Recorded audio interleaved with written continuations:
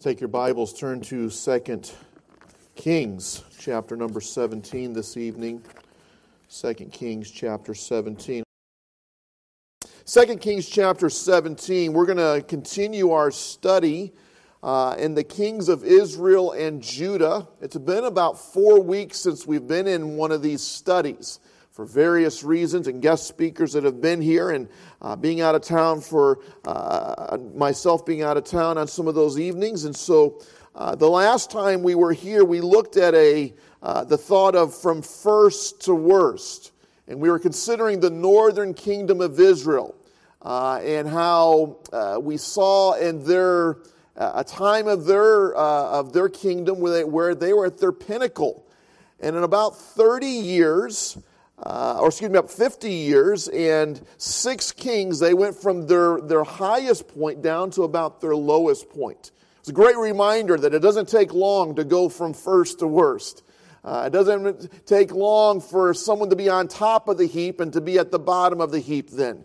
And whether that's a nation or an individual or whatever the case may be. And so that's where we were at last. And we're going to look now at the 19th king and the last king of the northern kingdom of Israel. This kingdom will end in our text this evening. Now the southern kingdom of Judah will continue for another 125 years or so. It'll go a little longer, although they are also on a path towards destruction. Overall, their kings are doing things that are not scriptural and not what God would want, and are following the ways of Israel and the nations around them. But here this evening, we're going to look at a man named Hoshea in chapter number 17. And it's interesting how he's introduced to us. Let's look at the first 2 verses of 2 Kings 17. It says, "In the 12th year of Ahaz, king of Judah, began Hoshea, the son of Elah, to reign in Samaria over Israel 9 years." Samaria is the capital city of the nation of Israel. "And he did that which was evil in the sight of the Lord." Now that phrase we've seen before, haven't we? Especially with the nation of Israel. It's a continual. In fact, all 18 kings prior have done evil in the sight of the Lord. But the next phrase we've not seen before. "But not as the kings of Israel that were before him." And so this is a different description of him. Hoshea is a wicked king, but it does not appear that he reached the depths of depravity that many of his predecessors did. In other words, he's not as bad as most of the kings of Israel. Now this is saying something, because when we're introduced to him, he's murdered somebody. Chapter number 15. Look at verse number, in chapter 15, verse number 30. "And Hoshea, the son of Elah, made a conspiracy against Pekah, the son of Remaliah, and smote him and slew him, and reigned in his stead in the 20th year of Jotham, the son of Uzziah." And so that's the first time we meet him, and he's assassinated the current king, Pekah. And so although he's not as bad as the most of the kings or the kings of Israel, he's not a great guy. He's a wicked man. And it shows us how far Israel has fallen in 256 years of the time that their kingdom lasted. And so tonight here in chapter 17, this is where the northern kingdom comes to an end. There are no more kings in the northern kingdom of Israel. They're going to go into captivity. They're going to be overrun by the king of Assyria. And so let's look here, verses 3 through 23 of this chapter. I'd like to read through these this evening because it gives us it brings us up to date of how they go into captivity, and then verse 7 through the end of through verse 23 gives us a review of the nation of Israel's history. And it's a brief review, but look at verse number 3. "Against him," or against Hoshea, "came up Shalmaneser, king of Assyria, and Hoshea became his servant and gave him presents. And the king of Assyria found conspiracy in Hoshea, for he had sent messengers to So, the king of Egypt, and brought no present to the king of Assyria. as he had done year by year. Therefore the king of Assyria shut him up and bound him in prison. Take note, don't ever forget to give a present to a king, right? You stop at once and they throw you in jail for it there. And so that's what happens there. And then verse 5, then the king of Assyria came and throughout all the land and went up to Samaria and besieged it for 3 years. Now again, the city of Samaria is the capital city that you remember Jeroboam the first set up when he divided, when the kingdom was divided. He set up the capital city of Samaria, set up a temple there because he didn't want the people of Israel to go back to Jerusalem, back to Judah, and worship down there. And he thought that that would cause them to not be loyal to him and loyal to Israel. And he sets up this city here. And through the years, it's been developed, and Samaria has a very large wall around it. And for 3 years, the king of Assyria besieges it. No one goes in, no one goes out. And it took them 3 years. Now, they couldn't get through the walls, they couldn't get over the walls or under the walls, but they could last them out. And after 3 years, the nation of Israel falls. Look at verse 6. In the 9th year of Hoshea, king of Assyria, took Samaria and carried Israel away into Assyria and placed them in Halah and in Habor and by the river of Gozan and the cities of the Medes.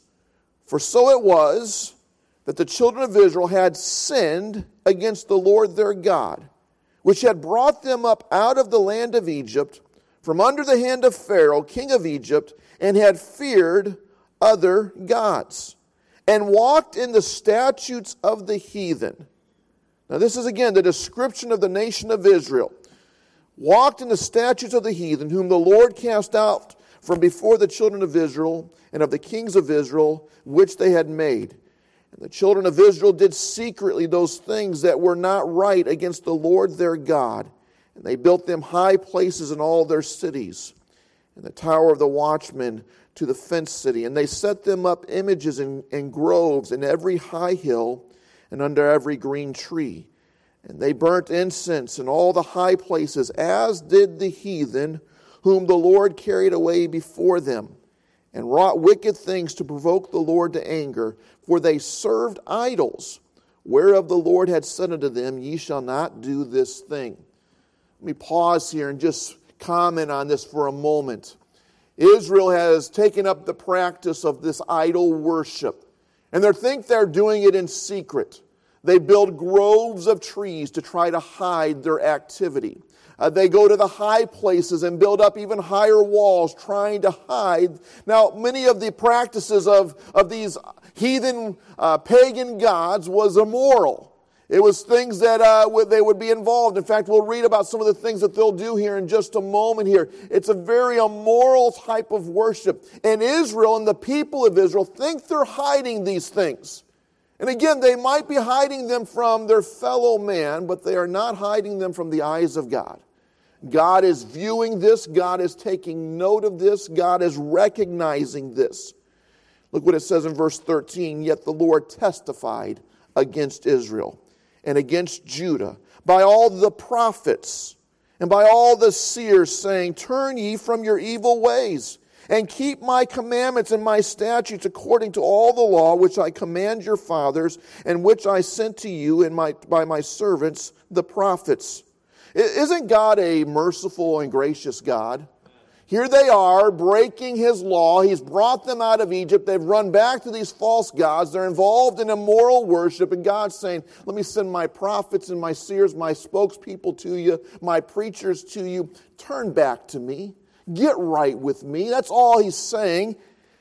But notwithstanding, they would not hear, but hardened their necks, like to the neck of their fathers that did not believe in the Lord their God. And they rejected His statutes and His covenants, and He made with their fathers, and His testimonies which He testified against them.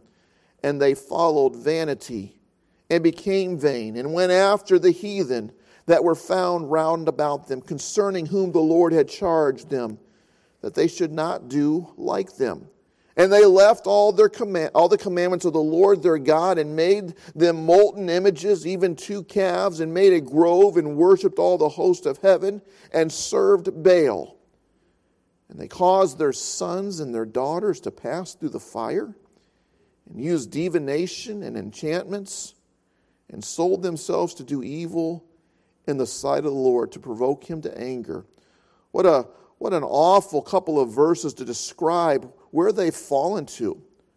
Sending their children, their sons and their daughters, sacrificing them, passing them through the fire, trying to appease a false god, a dead god, trying to bring pleasure to them.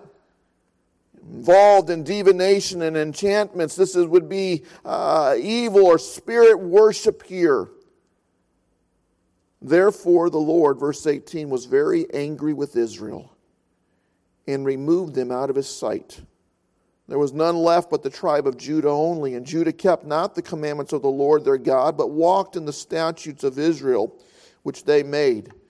And the Lord rejected all the seed of Israel, and afflicted them, and delivered them into the hand of the spoilers, until he had cast them out of his sight.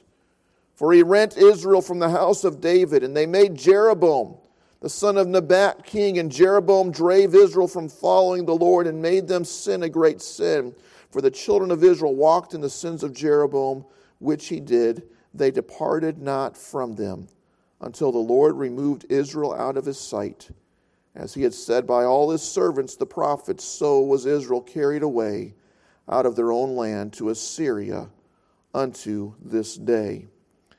And so here you have this review of the nation of Israel, what they got involved in, and how the Lord looked on those things and how he responded. Now, again, when I first read this, I think my thoughts went to when I read about Hoshea, that did evil in the sight of the Lord, but not as the kings of Israel. My thought probably went, as I was thinking and meditating on that, well, here's a guy not as bad.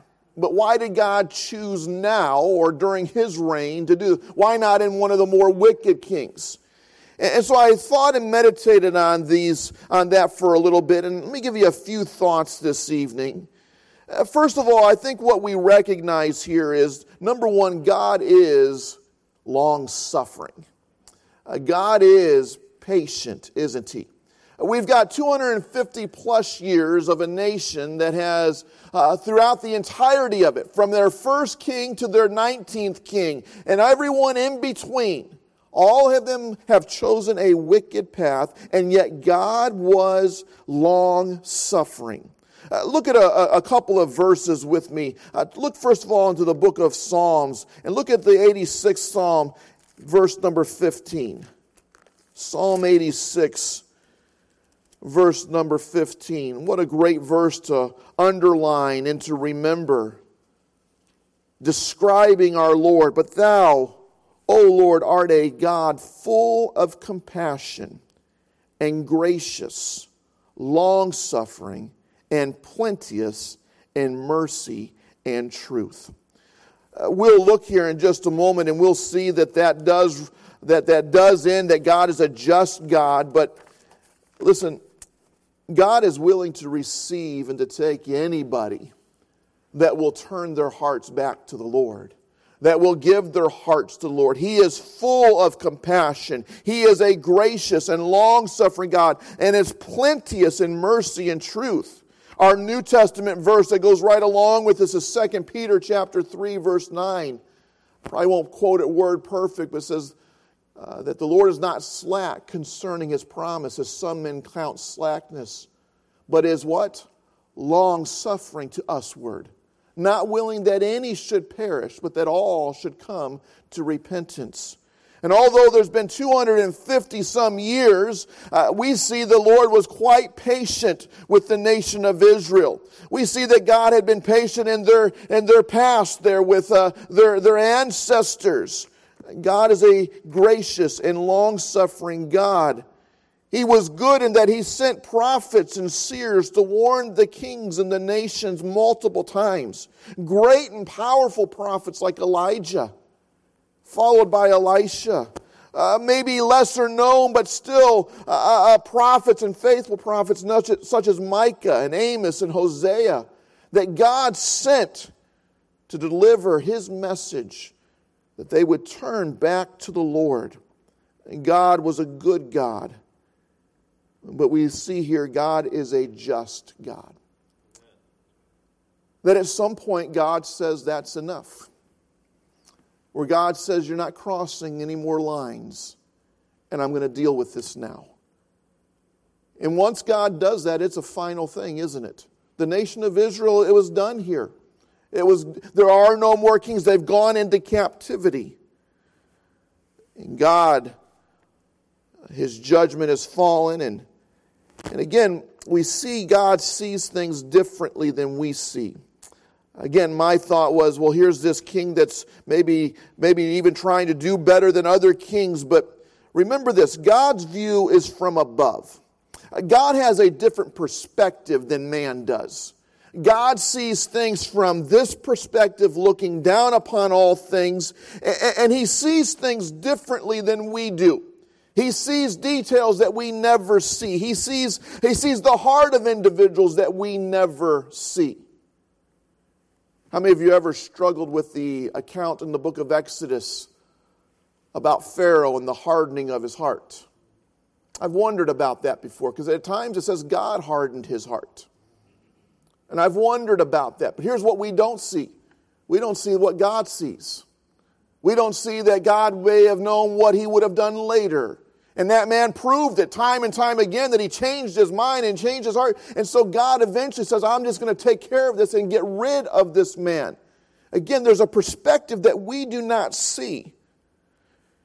Not only is God's view from above, God's view is eternal. We see things in a very small section of eternity, don't we? Once again, I'm reminded of that illustration that took place here at a high school graduation. Missionary Bill Finnell spoke at that graduation a couple of years ago, and he got a long rope that went all the way to the back of our auditorium. It was a long white rope, and on the very tip up here was a black section of that rope. He says, imagine with me, young people, trying to drive this point home, that this rope represents eternity. And this very tip up here that's painted black, it represents your life. This little part of it is in all of eternity. And again, it reminds us that we're just a very small speck in time when it comes in comparison to eternity. And we look at our 70, 80, 90, or 100 years of this life and we think it's all about us. But God has an eternal plan in place. God, from the beginning of time until the end of time, has a plan in place. We remember God is not just in a time of our creation and so forth. God has always existed. He's always been here. He goes from eternity past into eternity future. And so He sees things in a view of eternality. He has a different timeline than us. And of course, God's view is all-knowing. He has a different understanding than we do. There's just some things we're not capable of getting. Some things we're not capable of it's beyond us. I try to live my life, and I'm not saying I'm always perfect at it. When the things of this world and this life and the tragedies of things come, I try to remember this. God cannot be wrong. I just want to live my life with that fundamental fact. God cannot make a mistake. God is always right. God is always good. I don't always understand it. I don't always get it. But I want to give God that credit. I want to start with Him right there, that God knows and He understands where I cannot do. And so here we have the conclusion of the nation of Israel. It's done. Now we're going to look now. There's several more kings that will rule in the nation of Judah. I think we got maybe 10 kings left. 125 years that's still going to go in the nation. But guess where they're going to end up? They're going to end up in jail with their brothers, their cousins of Israel in 120 some years.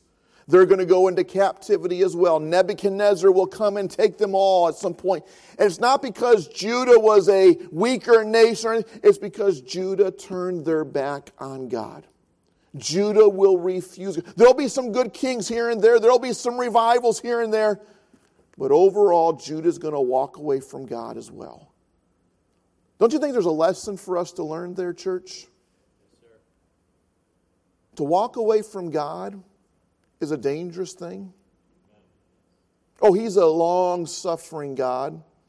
I've been backslidden before. I've been away from God before, and God's been good to me. God's been gracious and kind and merciful. Plenty of mercy and grace in my life. In fact, if you ever get a letter or an email from me, I'll often sign it because of His grace and mercy. There was a time in my life where I recognized, boy, God's been so good to me when I've not been good to Him. He's gracious, He's merciful, He's long-suffering. But don't let us forget this tonight, He's just. And His timeline could be different for each of us. He may give me just this amount of time, and He said, that's enough, I'm going to deal with it. And others, He may give us a much longer time. That's God's call, isn't it? God can't be wrong. All of us tonight, though, ought to say this, wow. God deals with these things at some point, and you don't know when that will be. Could it be in my 20s, my 30s, my 40s, my 50s, I don't know. Could it be for the nation of Israel that was 256 years versus 390 for the nation of Judah? Could America go longer than 244 years or whatever we're in, 246 years that we're in now? Is God's judgment going to fall? I don't know. But I do know this. It's going to fall one day if we continue to go down these paths, whether that's as an individual or that's as a nation. God will not turn His back upon those that reject Him. We're living in a time of great wickedness in our nation. Tonight we read here about Baal, and we will read about the false gods. We have false gods in our nation as well. We don't call them Baal, but I could call them tonight the love of money, the love of pleasures, the love of immorality. There are all kinds of things in our world and in our nation that people choose over God. Know this tonight, church. God's taking note of that. God sees that. God sees a people that are turning more and more away from Him. But I have to believe this as well. God also sees the faithful remnant. God also sees the individuals that are staying true to God in spite of what's going on around them. I have no idea what the future of our nation how it will play out in my lifetime, but I do know this. I can walk with God, stay right with God as an individual, continue to try to tell others about Jesus Christ and be that bright and shining light and trust God that His will be the right thing. And how that turns out for me, I don't know all that it will be, but I do know this. One day He's taking us all out of here. We'll get back into our study on Wednesday evening into the end times. And again, it reminds us that one day God's going to say, that's enough. And He's going to bring His children home, and He's going to turn this world over to itself. And God's wrath and God's judgment is going to be poured out upon this world, upon this earth, and ultimately ending with those that have rejected Him being cast into an eternal flame in the lake of fire. And so we see God's closing the chapter on this nation, the nation of Israel, as far as their king in this divided nation. And so this evening, I trust we'll take and learn lessons from these people that continue to do evil in the sight of the Lord. It was a long time, but eventually God's judgment does fall. It's not one of those games you want to play with God, by the way. I think I can go another year, another service. You just don't know. You don't know when God's going to say, that's enough. And so if the Lord's working in your heart, you know where you're at with God, Don't play that game with God, because God's judgment could fall at any moment. Remember tonight, He's a good God that loves you. He's long-suffering, He's gracious, He's merciful. And turn to Him. Say, Lord, I want to be right with you. And God will receive you unto Himself. Let's bow our heads and close our eyes this evening. Have a verse of invitation. If the Lord's worked in your heart, give you an opportunity to respond to the Lord this evening, whether there at your pew or here down at the altar. You know, you might feel like, boy, if I went to the altar tonight, everybody's going to think I'm a wicked person. Could we just all agree tonight we're wicked people? And that we all struggle with faithfulness? And there's times when we're away from God, even if it doesn't play out in a visible way. At times in our heart, we just walk away from Him. And so let's just all say we're in the same boat. And if the Lord's touched your heart, you'd be willing to respond. It doesn't have to be at this altar, but it's a wonderful place to do business with God. Perhaps there at your pew. But let's be right with God. He's a good God. Father, I pray now that you would help us this evening, Lord, as we've looked at many, many examples, 19 kings, 19 kingdoms, Lord, multiple dynasties in the nation of Israel that chose to walk away from you. And Lord, I pray, God, that we would learn from their poor example. And Father, that we would learn about your goodness, your graciousness, your kindness, your long-suffering, and we would turn to you, Lord. Lord, I pray that you would work in the hearts and lives of people here this evening. Lord, it's easy to kind of compare our nation, but Lord, I think it's more practical and more beneficial for us to look at ourselves as individuals. And Lord, that we would turn to you this evening, God. Now, use this invitation for your honor and your glory in Jesus' name. Heads are bowed, eyes are closed as the piano begins to play. If you felt that tug in your heart tonight, why don't you respond to the Lord?